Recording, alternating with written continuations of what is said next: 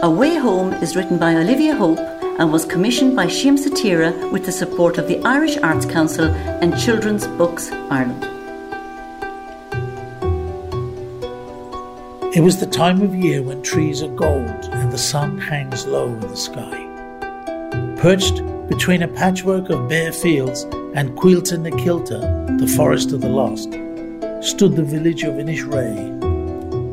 That Samhain Eve, in her granny's cottage, Leisha sat by the kitchen table while her grandmother crimped the pastry edge of yet another apple tart. Why do we need so much food tonight, Granny? Leisha asked, playing with some leftover pastry. It'll only be us, Mum and Dad. More for me then. Leisha's older brother Garvin cried, looking up from the turnip he was carving into the twisted face of a jack-o'-lantern. It's for all the family, Granny said, nodding to the old photos on the wall. From the oven she pulled out a loaf of barmbrack and quickly popping the pale apple tart into bake. She wrapped the warm brack in a tea towel and placed it beside the rounds of bread and other apple tarts that cooled in the window. Not just the family we see, it's those we can't see also. We have to remember them too, she reminded. Leisha frowned. You mean the lost souls, don't you? Granny nodded. Leisha didn't like Samhain. The food was a proper treat, but the rest of it was awful. Banshees, ghosts and pukas scared her. And dressing up was a chore. It was the darkest time of the year, and Leisha hated it all. She would have been perfectly happy to just eat her apple tart by the fire and ignore all chats about spirits from the other world. As if Granny could read her mind, she said, "And doesn't every soul deserve a bit of apple tart? Something sweet that tastes of home." If I was a ghost and I smelled Granny Peg's baking, I'd be knocking at the window to get in, said Garvin, hopping to his feet and teasing Leisha with the ghoulish turnip head. Get off! Leisha cried. "Garvin, it's not ghosts, it's family," Granny scolded. Leisha stuck her tongue out at Garvin. Garvin pulled a face. Leisha looked at all the harvest food that Granny had prepared. The house was filled with a delicious perfume of baking and spice, and still Leisha worried. Why would you want to invite ghosts in, even if they were relatives? "Fruit, bread, Kilcannon, oh save us all. With all my cooking and baking, I totally forgot." Throwing her hands in the air, Granny grabbed a small wicker basket from behind the cottage door and pressed it into Leisha's hands. Quick, quick, head to the brambles and gather me some berries and nuts before it gets too dark. Garvin, be a good boy and mind your sister." But Granny, we have loads of food here. Ugh, do I have to go with her? "No excuses, Garvin O'Shea. The sooner you go, the sooner you return. And for heaven's sake, don't be wandering into Cuilta na Kilta. She glanced at the photos on the wall.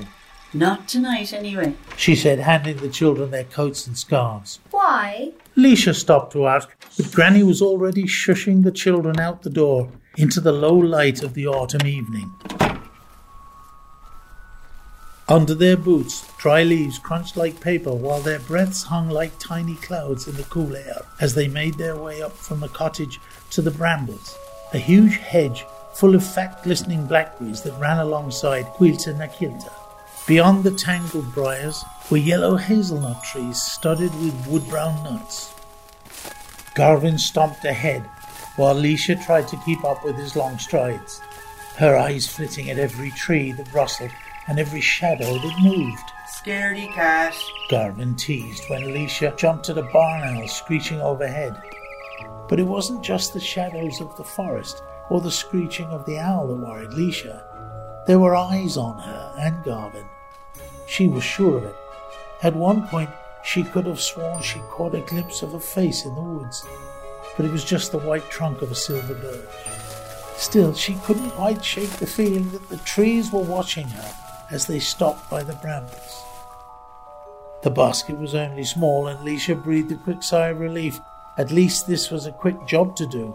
Soon enough, she and Garvin would be on their way back to Granny's cottage, she hoped.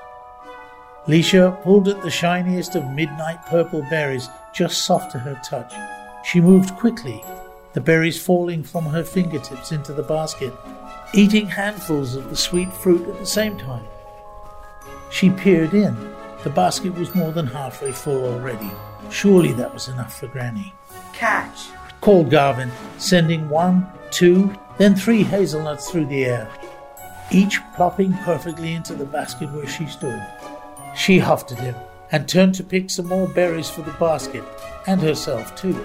Oh, a hat trick! He cheered himself on. Good shot! Came a man's voice from the other side of the bramble hedge. Leisha jerked around, pulling the basket close to her. Who are you? She asked, wiping the purple juice from her mouth. The white-haired man did not reply. Thanks, I think, said Garvin, eyeing the stranger, dropping some more hazelnuts into the basket, then moving in front of Leisha protectively. Although he looked old, he stood as big as a door. Perhaps he was some sort of traveller, Leisha thought, judging by the worn brown boots, the frayed leather bag across his back, and the stiff, faded coat that seemed to hold him together. His short white beard was cut tight to his square jaw.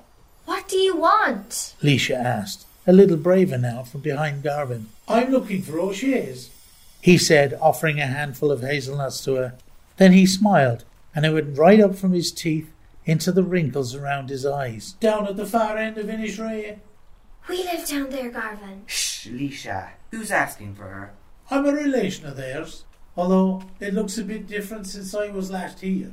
I wondered, is there a family still in Orchard Cottage? Granny is there. Leisha burst out without thinking, and Garvin elbowed her. Her house has loads of apple trees in the back garden.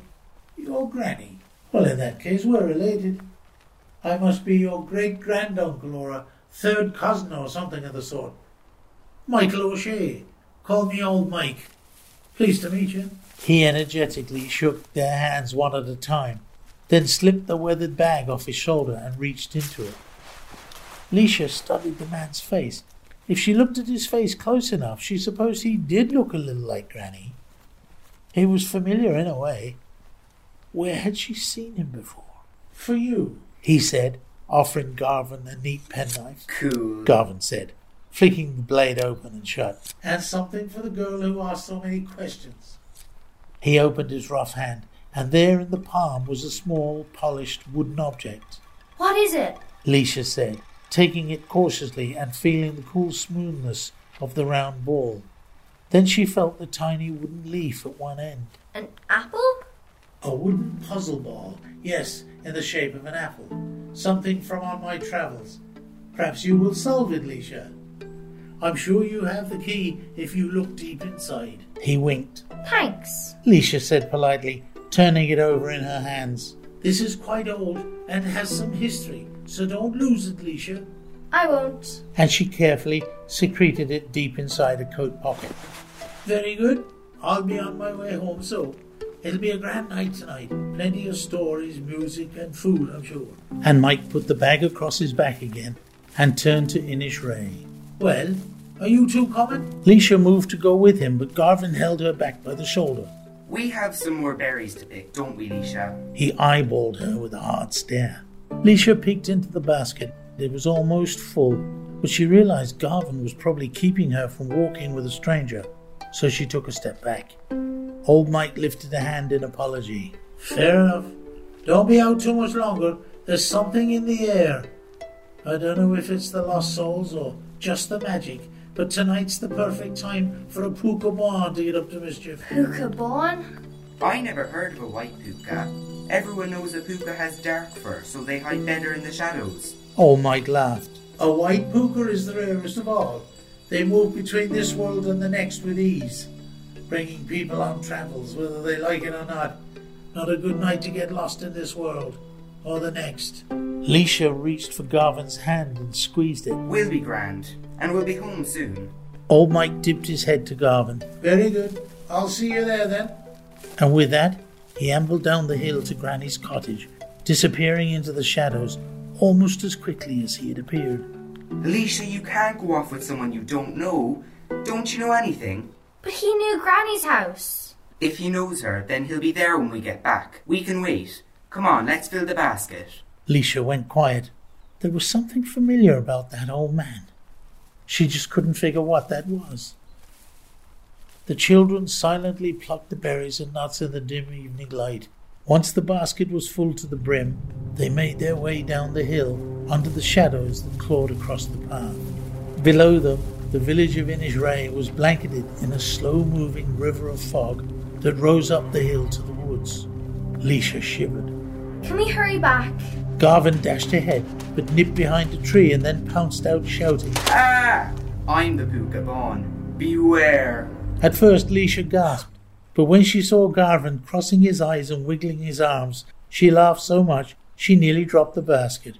He carried on hopping and skipping ahead into the mist that rose. Ah, Garvin, stop it. She said, quickening her pace, while her brother ran in and out of the trees that edged Quilta and Nakilta. Please, can we get away from here now? It's too dark. I'm the Púca Bán. He called from behind Arnaldo. I'm the Púca Bán. Enough, Garvin. I want to go home. But Garvin didn't reply. Leisha waited before calling again. Garvin?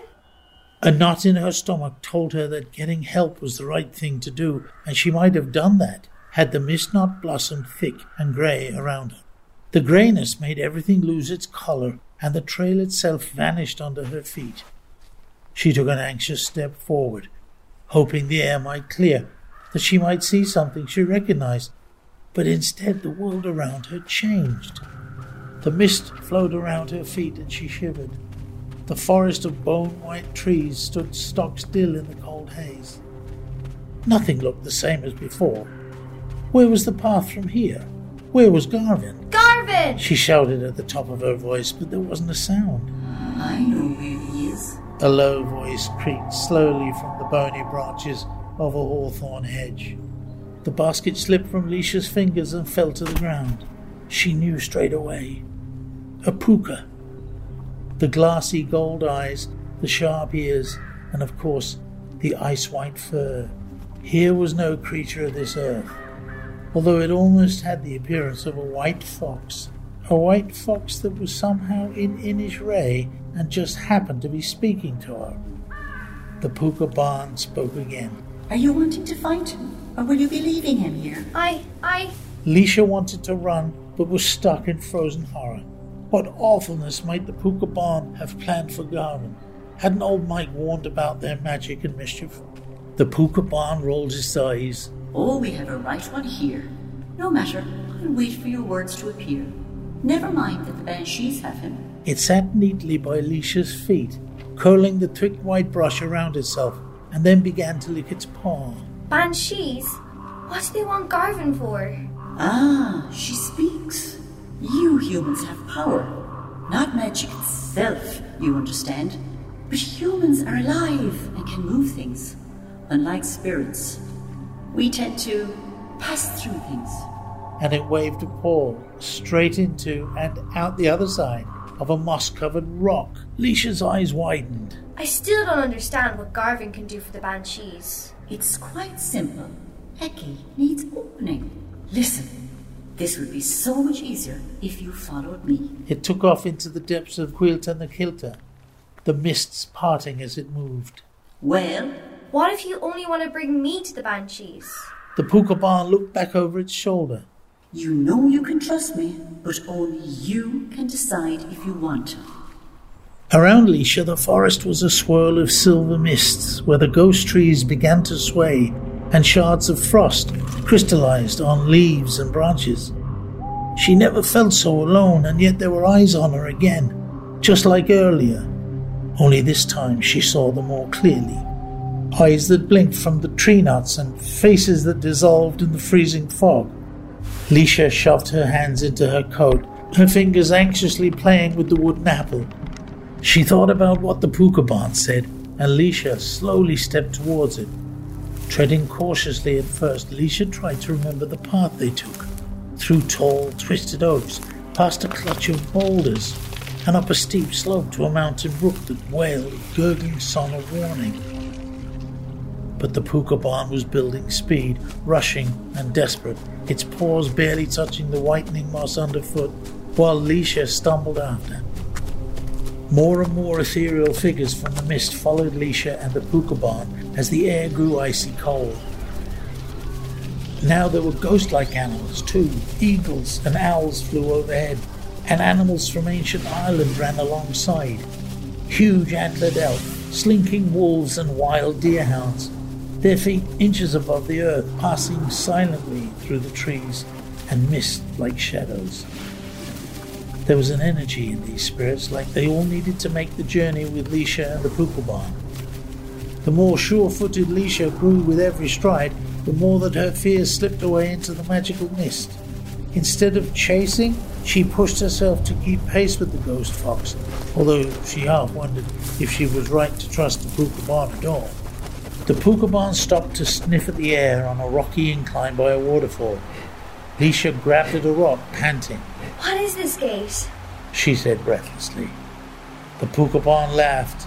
Child, it's what any gate is. An opening in a wall or a fence. Mocking isn't nice. Leisha glared. Why make such an effort if it's just a gate? The Puka lifted a white paw up in apology. Do you ever wonder why sound matters?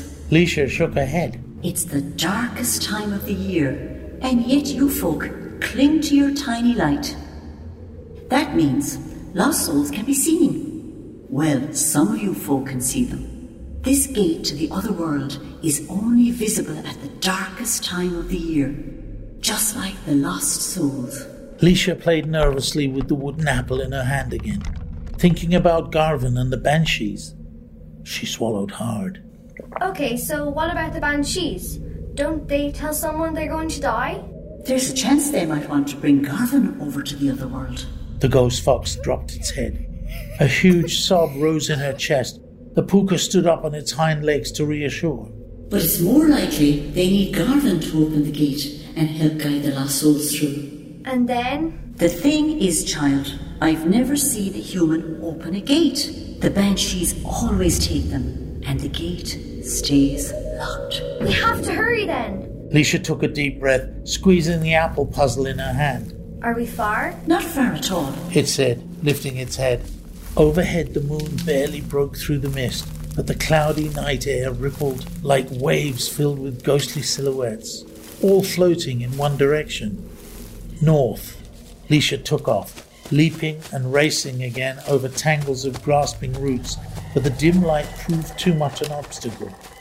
She gasped as she suddenly tripped, the wooden apple flying from her hand and smashing apart on the forest floor.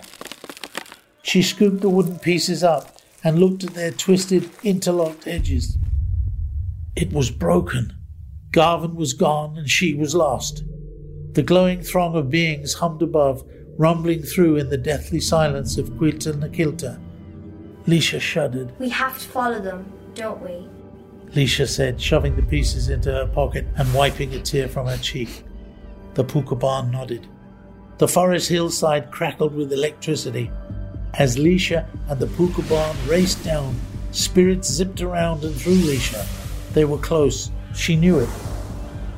The almost translucent trees parted to reveal a sheltered glen.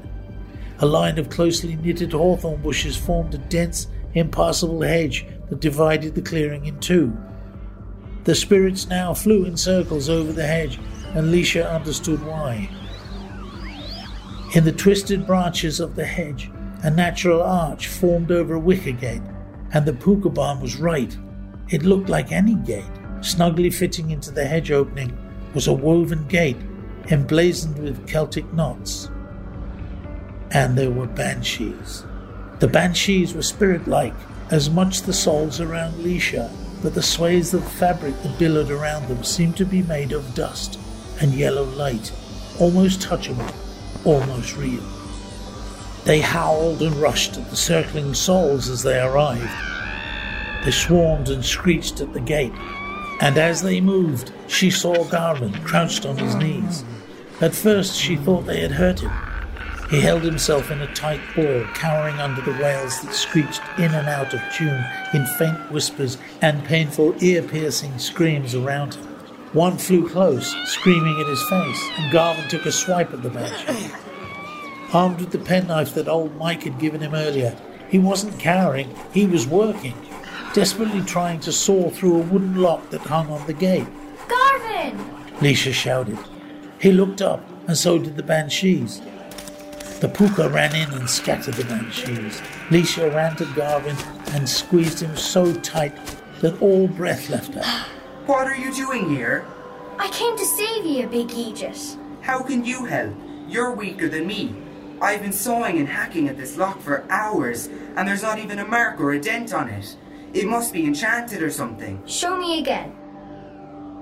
Garvin's pink raw hand lifted the mahogany black lock stiffly from the gate, its surface traced with delicate patterns of leaves, berries and apples.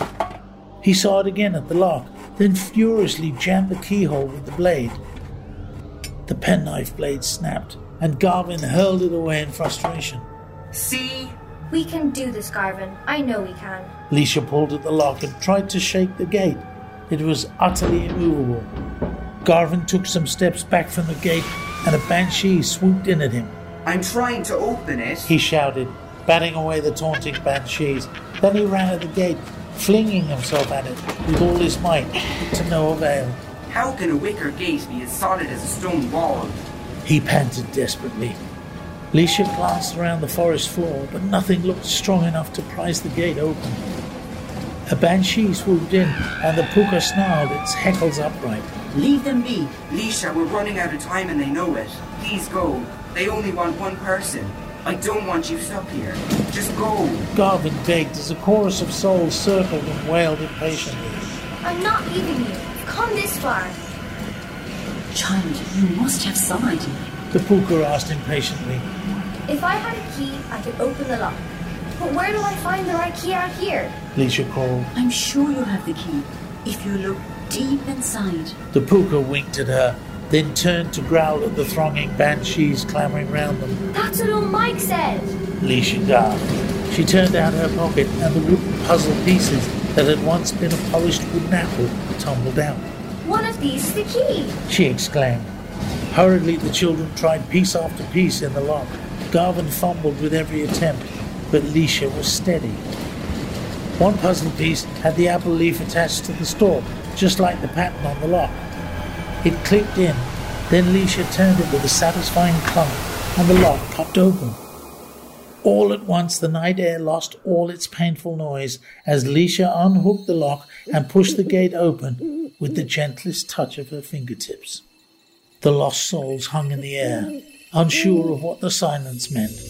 One banshee rose above them all and began to sing, not a wailing dirge, but a gentle melody like raindrops in sunshine.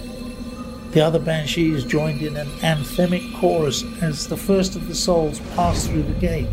As more of the souls drifted through the archway and disappeared, the mist that shrouded Quilton the Kilter lifted. The banshee's song was sweeter but softer now, fading like the heavy fog.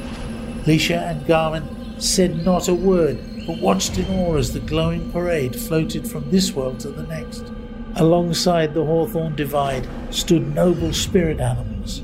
Were they here to honour the souls, Leisha wondered? Warm blue light from the newly risen moon spilled into the glen, making the disappearing mist almost evaporate.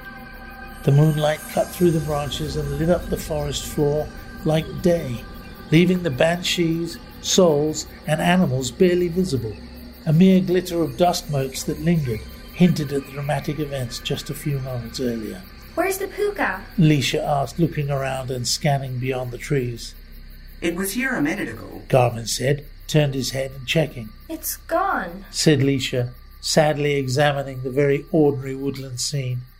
Even the gate had vanished, and all that remained was the natural arch of a hawthorn hedge. They're all gone. I think that's a good thing, said Garvin, reassuring Leisha. Leisha and Garvin lifted their heads to the open starry sky. I think you're right. Let's go home, Garvin. And the children left Quilton the Kilter coated in glittering frost and sparkling in the moonlight. By the brambles they found their basket and hurried back to Granny's cottage, passing candle-lit windows and neighbours dressed as ghosts and ghouls. But Leisha wasn't afraid. Not anymore. Samhain was a celebration, and she knew it. Can you smell it? Leisha said as they neared Orchard Cottage. Garvin lifted his chin, took a deep breath and smiled. apple tart. The children ran all the way home. Where have you two been? I nearly had a search party out. Granny scolded, taking the basket from Leisha, kissing her on the head. Granny, there were banshees and ghosts in a puka bond. Leisha gushed. Was there now? Granny raised her eyebrows disbelievingly. Is he here? Is who here? Old Mike. Leisha said, hanging up her coat. We met him by Quilta and Quilta. I want to show him I opened the puzzle and tell him all about the gate to the other world. Oh. She paused, patting the pockets. She dropped her head. I left it there. Who's on Mike? Granny said, cutting 2 deep wedges of golden apple tart and placing them on the table. He said he's related to us, a granduncle or cousin. He said that he was on his way here. Sure, he gave us gifts, me a penknife and Leisha a wooden apple. But we left him in the woods. Garvin said, shoving a hot fork full of tangy sweet apple tart into his mouth and then blowing with every chew. It's delicious, Granny. And he gave a thumbs up. Granny was stirring a jug of cream. But you have no granduncle or any cousin called Mike. There was only... Granny's spoon froze mid-air. She set the jug on the table. Granny? Asked Leisha. Granny paled a little, then pointed to a faded photograph. But never came home. Hanging amongst an array of higgledy-piggledy picture frames was a sepia photograph which Granny took off the wall and set between the children. Leisha and Garvin studied it. A square-shouldered man with a broad smile that filled his beard sat in a boat. Leisha pointed to the man's hands. He was carving something with a penknife. A wooden apple. Old Mike. It was before my time, but my grandfather often spoke about his older brother that was lost in a storm. It's a terrible thing to lose someone. Garvin and Leisha looked at each other. But we definitely saw him. Garvin protested. We did. Granny nodded her head gently as she smiled at the photo. More apple tart for yourself, Garvin. Granny, you really did meet him. I'm sure you did. Granny said, giving Leisha a squeeze. The funny thing was my granddad swore that old Mike met a white puka once in Quilta na Cailte when he was about your age, Leisha. No one believed him, of course. She gave Leisha's hand a squeeze and then poured the thick cream on Garvin's tart. While Garvin finished another slice, Leisha's eye was drawn to a flash of white by the window. Rushing to the windowsill, she stared into the October night. There, at the end of the road, as the last of the mist disappeared, she spotted the faint outline of a white fox. The puka barn waved at her and then ran off into the night. It's good he came home, said Granny, smiling at the photograph. No longer a lost soul. And she was right. I did find my way home. A Way Home is written by Olivia Hope and was commissioned by Shem Satira with the support of the Irish Arts Council and Children's Books Ireland. Sean Scannell was the narrator and played Old Mike. Mary Wallace played Granny and the Puka Bawn. Conor O'Sullivan played Garvin and Ari O'Shea played Leisha. Recorded and produced for RTE Junior Radio by Aoife O'Neill with the assistance of Nikki Coughlin. This is our RTE